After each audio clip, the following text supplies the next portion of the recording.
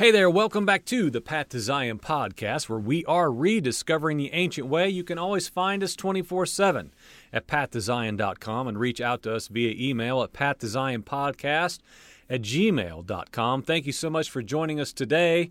We're going to get right back in it with what? A new series for sure. It's going to be at least 2 parts, probably going to lead into 3. A Pharisaical Christmas, a unique look at the power of traditions.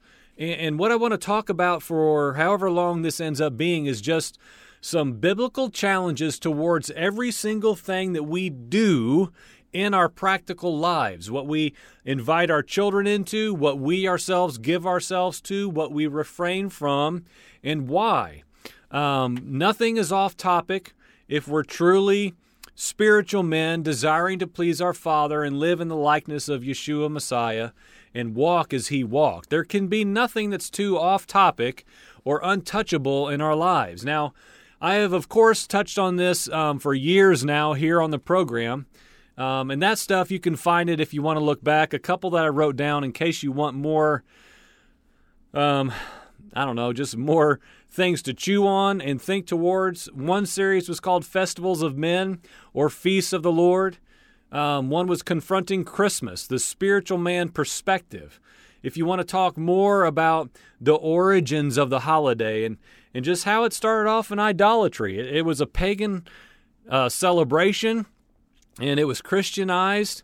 And we'll talk more about that, of course, in a little bit. But this series specifically is not just about confronting the wrongness of Christmas and all of its pagan idolatrous origins. It is not that, to be clear. We're just going to look at it a little bit different, which is why I titled it A Unique Look at the Power of Traditions, because we really have to peer into what Christmas is more so than what it has kind of duped people to believe that it has become. Okay, what is it really is what we're going to talk about for the next little bit here. So it's obviously Christmas time again. I'm recording this the day after Thanksgiving Day that many thousands, millions of people celebrated yesterday. And I've said for almost 10 years now, long before we found out anything about Torah and feasts and Sabbath, we walked out of just traditional holidays. We have not done Christmas for a very long time, at least 9 years.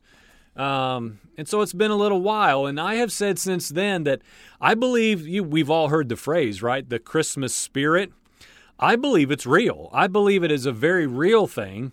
In fact, we see the fruit of it, how it captivates millions of people, worldly and Christian alike, which is what I tackled in last year's endeavor to talk about Christmas, is it's literally in the air. The music, the red and green lights, Santa, manger scenes, Advent calendars, Black Friday sales. The mood of the Christmas spirit is in the air. It is a tangible thing, friend.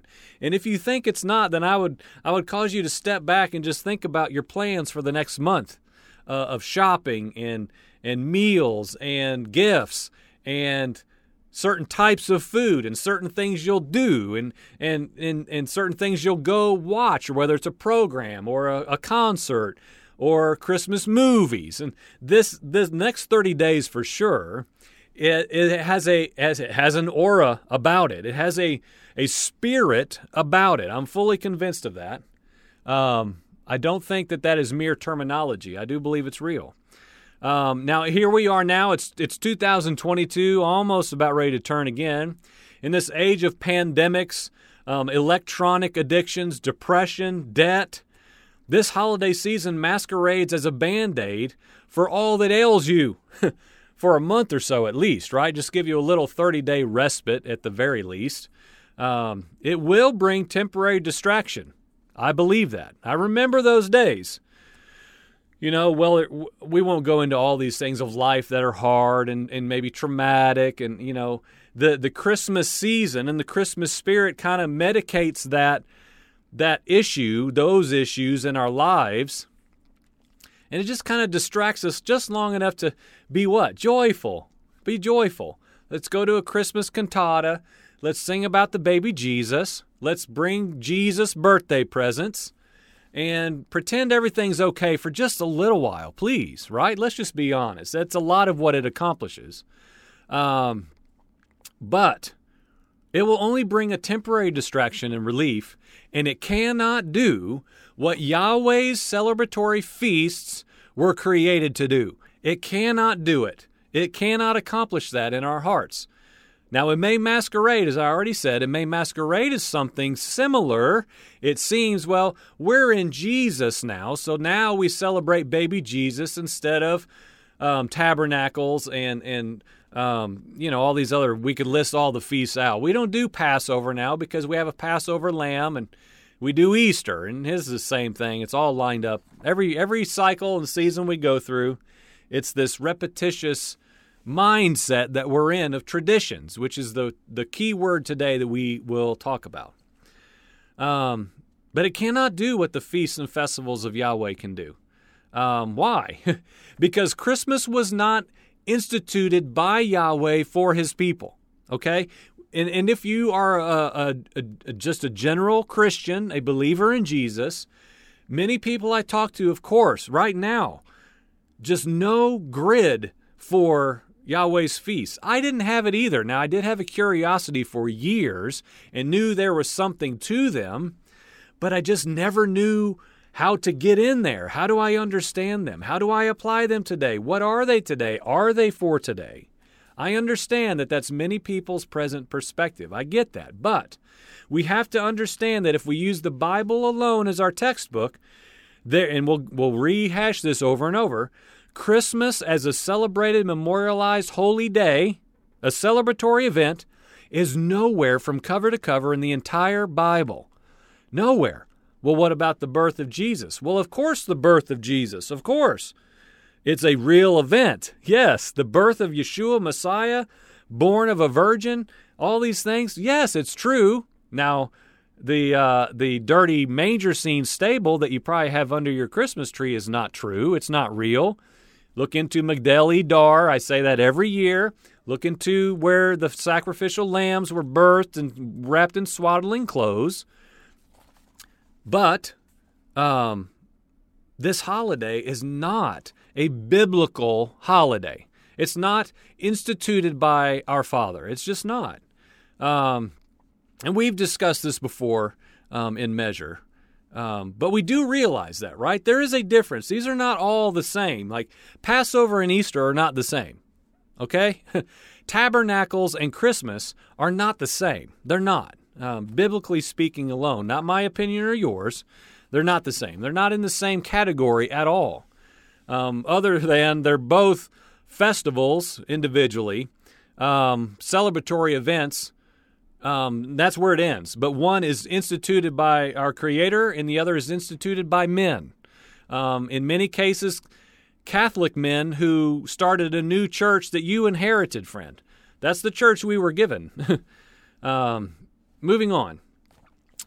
Christmas is a strong tradition worldwide, and of course, especially here in America. I'm born and raised in the United States, and of course, Christmas has been a main component of my life, like I said, until 9 or 10 years ago. Yes.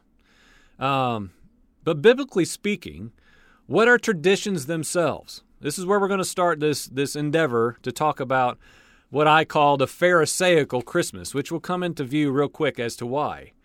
Are traditions always good? Do they have the, at least, potential to be good? Are they always bad? Are traditions biblically always seen as bad, bad, bad? Burn the traditions of your forefathers. What is the criteria of a tradition? Well, let's spend a few minutes finding out. Of course, we're going to run right to the Word, and we're going to have basically two examples of traditions specifically. An example of traditions, number one, is this. It's going to be our main text for today. We're going to spend probably about 30 minutes on it total. And in today's main text, it's going to be Mark chapter 7. And we're going to read 1 through 13 if you want to go there, and I'll give you a little bit of heads up, which I normally don't do. Tradition number one, okay? The main text, Mark chapter 7, we'll see something that is called by Yeshua himself, the traditions of the elders. okay? The traditions of the elders. And what's happening here, a little bit of backstory, and then we'll read the text itself. The Pharisees are confronting Yeshua about his disciples not walking according to the traditions of the elders. Okay, and that's going to be the accusation that is hurled at Yeshua. That is a very common theme in the Newer Testament. It's a common theme with his disciples, with Yeshua, of course, himself, with men like Shaul, Paul. The apostles were constantly facing this reality of they're not doing the traditions of their elders, okay? And they didn't really have a discrepancy against that. They didn't have an opposition to that. They're, in fact, by lifestyle saying, you're right, I'm not. Because you know what? I'm adhering to the law and the prophets. I am fulfilling the Torah of Elohim. And everything that you have added on top, I'm saying, is not for me. Especially now in Messiah, as the light has come on, and he, Yeshua, came and exposed what? The traditions of men. The traditions, specifically in the text we're about to read, the traditions of the elders, okay? And so let's go ahead and read this in just a moment. The traditions of the elders. The Pharisees are confronting Yeshua, okay? And again, let's be clear from the very beginning. I have to keep reminding myself this. Many of us have been given mixed, muddied up doctrine that says somehow the traditions of the elders was Torah. I could never go back and pinpoint a time when I was in 5th grade or when I was in Sunday school with a felt board, and I remember when the teacher told me or when the preacher said a sermon. I can't do that with specificity, but I can tell you clearly, without a doubt, I was raised up to believe that everything Yeshua came against the non-believing Jews, the non-believing Pharisees, that they were clinging on to the Old Testament, and he was ushering in the new. That is what I inherited. That is Christianity to a T, is that Yeshua, Jesus, this God-man, came, and what all these Pharisees and Sadducees, and that's even the tone that's used, horrible law-keeping men, and Jesus came and set them free from the law, and they didn't want to be set free from the law. They wanted to be bound to the law, and so they denied Jesus as Savior, Messiah, and chose instead the Torah, law. And friend, that is a horrible, now I know thankfully as a grown adult, that is horrible doctrine. That is not even slightly true at all. And we rehash that all the time. We come and look straight in the eye of that doctrine here on the program with incredible regularity. And so that needs to be made clear for anyone who is a little bit confused about what we're going to talk about here. Because there are many people that would rightly say, well, I thought the traditions of the elders was the law of Moses. I thought that was the Torah that the Pharisees were teaching. No. The law, the traditions of the elders, friend, was their oral law. It was not Torah, okay? Fathers, this is what Yahweh called perfect. This is what David called perfect. I love your Torah. I love it. It's perfect. It revives my soul. Okay? It can't be perfect. The Torah of Elohim cannot be perfect and then called a tradition of the elders that Yeshua, Jesus, tried to get rid of because it was so bad and burdensome. That would not make any sense at all. It was perfection, it is perfection, and it will be in Zion perfection still more, okay? So let's look at the text, Mark chapter 7. And the Pharisees and some of the scribes, they gathered together around Yeshua when they had come from Jerusalem, and had seen that some of his disciples were eating their bread with impure hands, unwashed, okay? Unwashed hands. For the Pharisees and all the Jews do not eat unless they carefully wash their hands, thus observing the traditions of the elders. The traditions of the elders. You can search Torah. This is not a Torah instruction anywhere, okay? This is a tradition passed on by men to other men. And it was the law of the land, if you will, because of their oral tradition, not because Yahweh instated it, okay? Verse 4, and when they came, When they come from the marketplace, they don't eat unless they cleanse themselves, and there are many other things which they have received in order to observe, such as the washing of cups and the washing of pitchers and copper pots. And the Pharisees and the scribes asked him, Yeshua, why do your disciples not walk according to the tradition of the elders, but instead eat their bread with impure hands? And then what does Yeshua do? What does he do? Does he say, well, I'm here on the scene now, and everything's changed, and listen up? No. He quotes Isaiah. He goes right back to what? The prophets. Verse 6, he says to them, rightly did Isaiah prophesy of you hypocrites, as it is written, these people honor me with their lips, but their heart is far away from me. In vain do they worship me, teaching as doctrines the precepts of men, neglecting the commandment of Yahweh, okay? They're neglecting the commandment of Elohim, and they hold to the tradition of men, okay? This is very clear to allow the word to confirm what I just said about 6.5 minutes ago. This is not the Torah, because the Torah does not fit the verse 8 criteria. The tradition of men is something different. It is totally different law and tradition, okay? Verse 9, he was also saying to them, you nicely set aside the commandment of Elohim in order to keep your tradition. For Moses said, honor your father and mother, and he who speaks evil of father and mother, let him be put to death. But you say, and he goes on, this is not important to the text today, so for the sake of time, we're going to keep moving.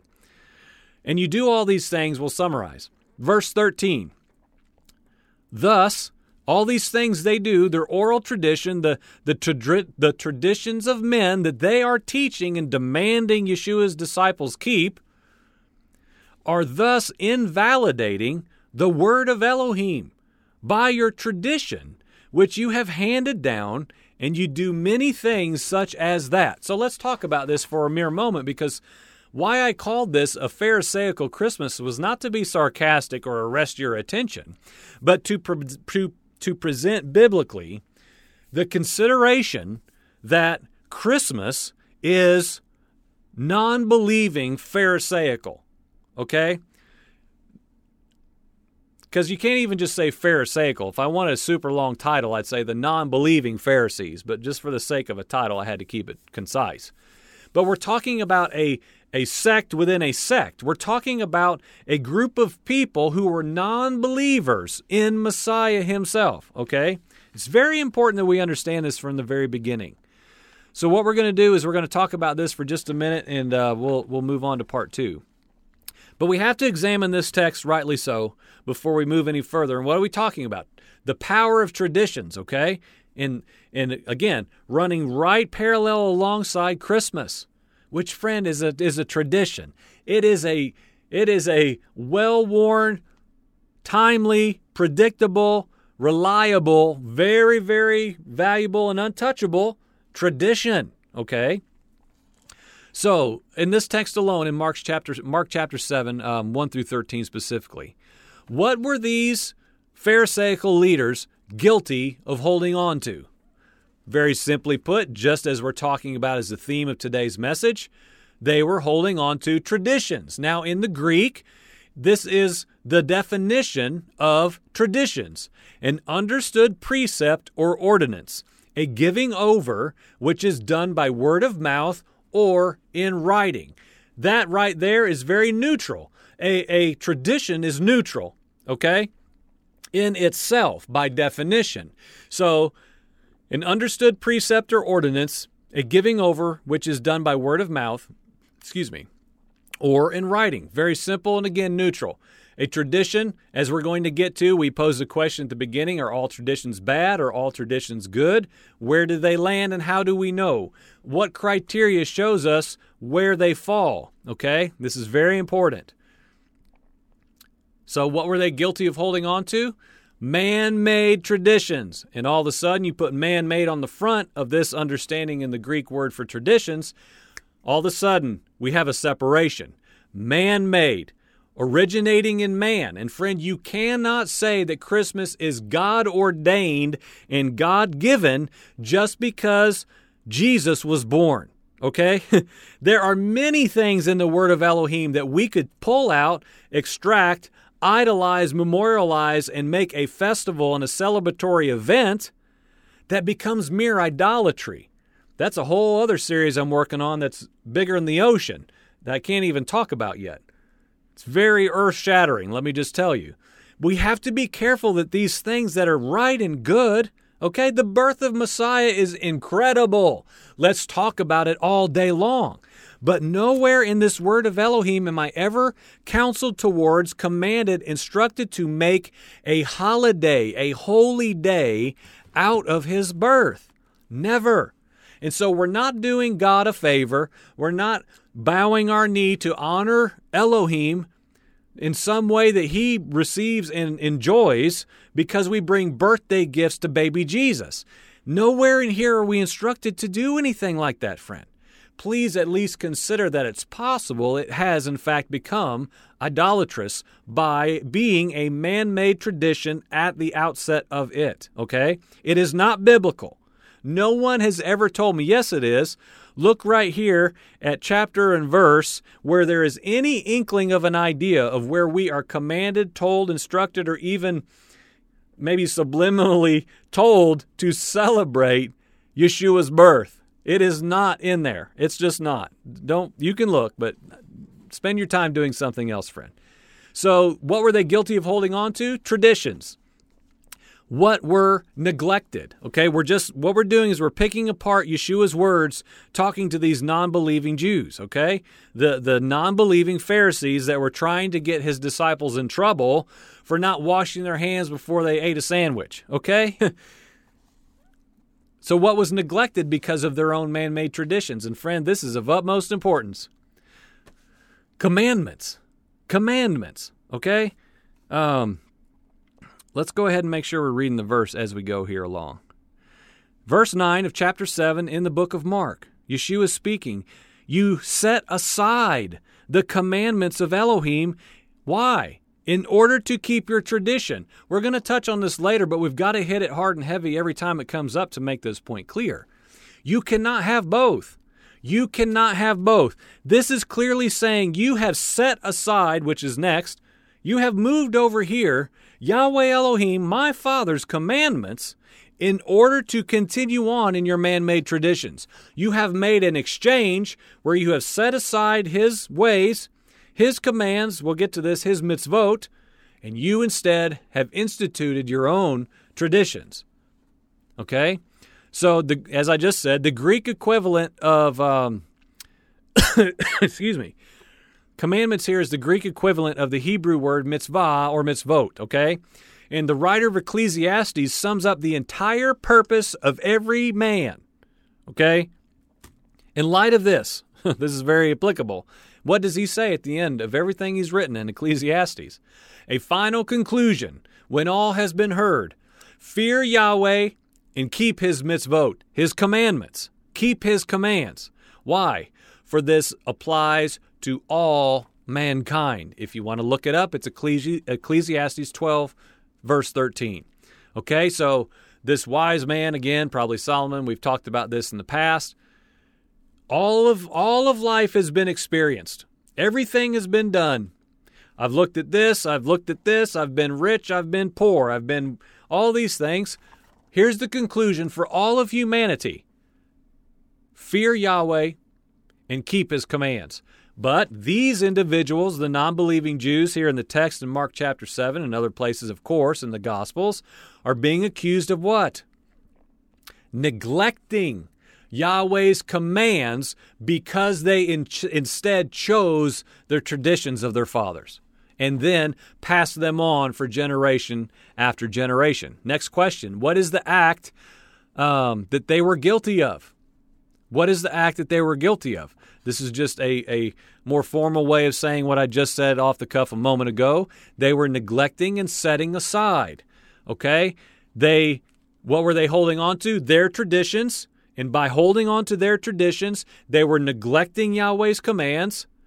And so neglecting his commands means this in the Greek: to leave, to let go of, to disregard, to give up, to keep no longer and depart from. Okay? I put this in there so we have a clear understanding of how cut and dry, black and white this is. This exact same word in the Greek for setting aside or neglecting is when the men left their nets to follow Yeshua. When the disciples of the Rabbi Yeshua left their livelihoods behind, they left their nets. They neglected. They set aside their nets. And what do you do, friend, when you do that, biblically speaking? You take everything that you are, everything that gives you purpose, life, joy, all these things, and you throw it down and you pursue Messiah. Okay? This is very clear. The Word of God does all these things for us to make this stuff very clear. So they held on to traditions, they neglected the commandments, and they were guilty of neglecting and setting them aside, which is what? Leaving, disregarding, and departing from Yahweh's ways. Okay? 2 more questions as we wrap up part 1. And what did their clinging to their own traditions do? All we're doing is taking this text line by line. What did their clinging to their own traditions do? It nullified and invalidated, made to no effect, the word of Elohim. Friend, do you understand how strong traditions are? A lot of people will just say, man, I love Christmas. I enjoy it, okay, Joel? How can worshiping baby Jesus and singing Christmas hymns, and how can going to Christmas cantatas and Christmas plays and watching the Grinch and how can these things be bad, Joel? You're never doing anything fun. Well, number one, have you gone back and looked at or listened to our Sukkot videos, tabernacles? Have you talked to us about Shavuot, Pentecost? Have you been here on my property when we did Passover back in the spring? And I said, this is one of the greatest nights of my entire life. Friend, joy and purpose are found in Yahweh, my Father's ways, festivals, celebrations, and events, the ones He spoke out into all of eternity for whosoever will come and be identified by His people. Okay? Feast, Sabbath, walking in His ways, Torah. Okay? So, by clinging to their own traditions, if we're only looking at Yeshua's words alone here in Mark chapter 7, it nullified and invalidated, made to no effect, the word of Elohim. Friend, that is a huge, huge undertaking. Who would think really that traditions that just seem nice and kind of, it's enjoyable. Gosh, what's the big deal, right? What if it nullifies and makes to no effect the word of Elohim, friend? Is it still just, it's just good fun? I don't see how anybody could do it if your eyes are open to it, which is our endeavor here today.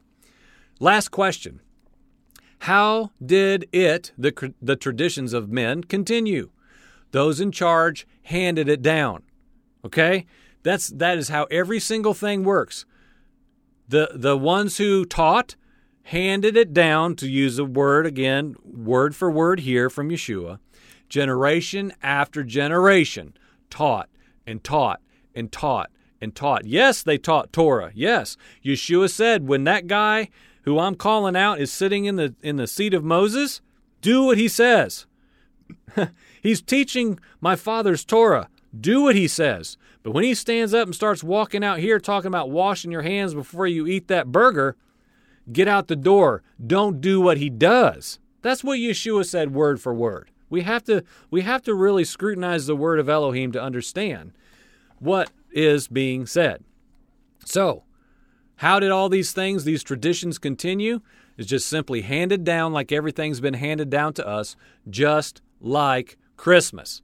Friend, Christmas was delivered to you in a little Norman Rockwell package of gifts and trees and all-you-can-eat food and shopping and beautiful music and enjoyable plays and times of watching movies and drinking eggnog. How many things can we go over and over and over and over to make this imagery of the perfect American Christmas, which we talked about in last year's series, and how that was even developed, how elite men, billionaires created literally through American folklore Christmas stories a long time ago, they created a picturesque world that became real life. It was literally fabricated and delivered to you by people, what? To continue to be handed down generation after generation. Now, in conclusion for part one, this should rightly cause a spiritually mature man to ask a question that I really want you to consider. Can we today, in the exact same way, nullify the word of Elohim via our traditions that have been handed down to us? If not, why? How are we exempt? How are we any different? Well, okay, because literally, I'm here to blow all of your excuses out of the water. That's why I exist. That's what the word of Elohim does to me. That's what it should be doing to all of us. Not just endorsing what we already want to do and know and believe. It should be continually shining a light on error in me. So, with that in mind, these men are fully convinced. They are clinging to everything Yahweh wants, but yet are completely missing the Messiah himself right in front of their face. And they missed him, because they were too quick to hold on to their own man-made traditions and could not let go of them, and thereby abandoned, as we just looked into, turned away from the literal commands of Elohim that they were claiming to cling to. See, this is somewhat complex, and yet we do the same thing in Christianity today over and over and over again. So the question again, can we today nullify the word of Elohim via our traditions that have been handed down to us? Has Christianity equally abandoned Yahweh's commands and instead embraced non-biblical traditions? Absolutely yes. No way around it, no way to sugarcoat it, no way to excuse it. The answer to this question bluntly is absolutely unequivocally yes. We, Christianity, have abandoned Yahweh's commands and instead embraced non-biblical traditions. We have traded in feasts and Sabbath, and we now do Easter, Christmas, trunk or treat. We do it all according to man-made traditions, friend, that are not biblical at all. At all. We have to just own up to that. If you're willing to own up to it, come back for part two. We are talking about what? A Pharisaical Christmas. A unique look at the power of traditions. You've been watching the Path to Zion podcast. We're rediscovering the ancient way. Tune back in for part two right after this.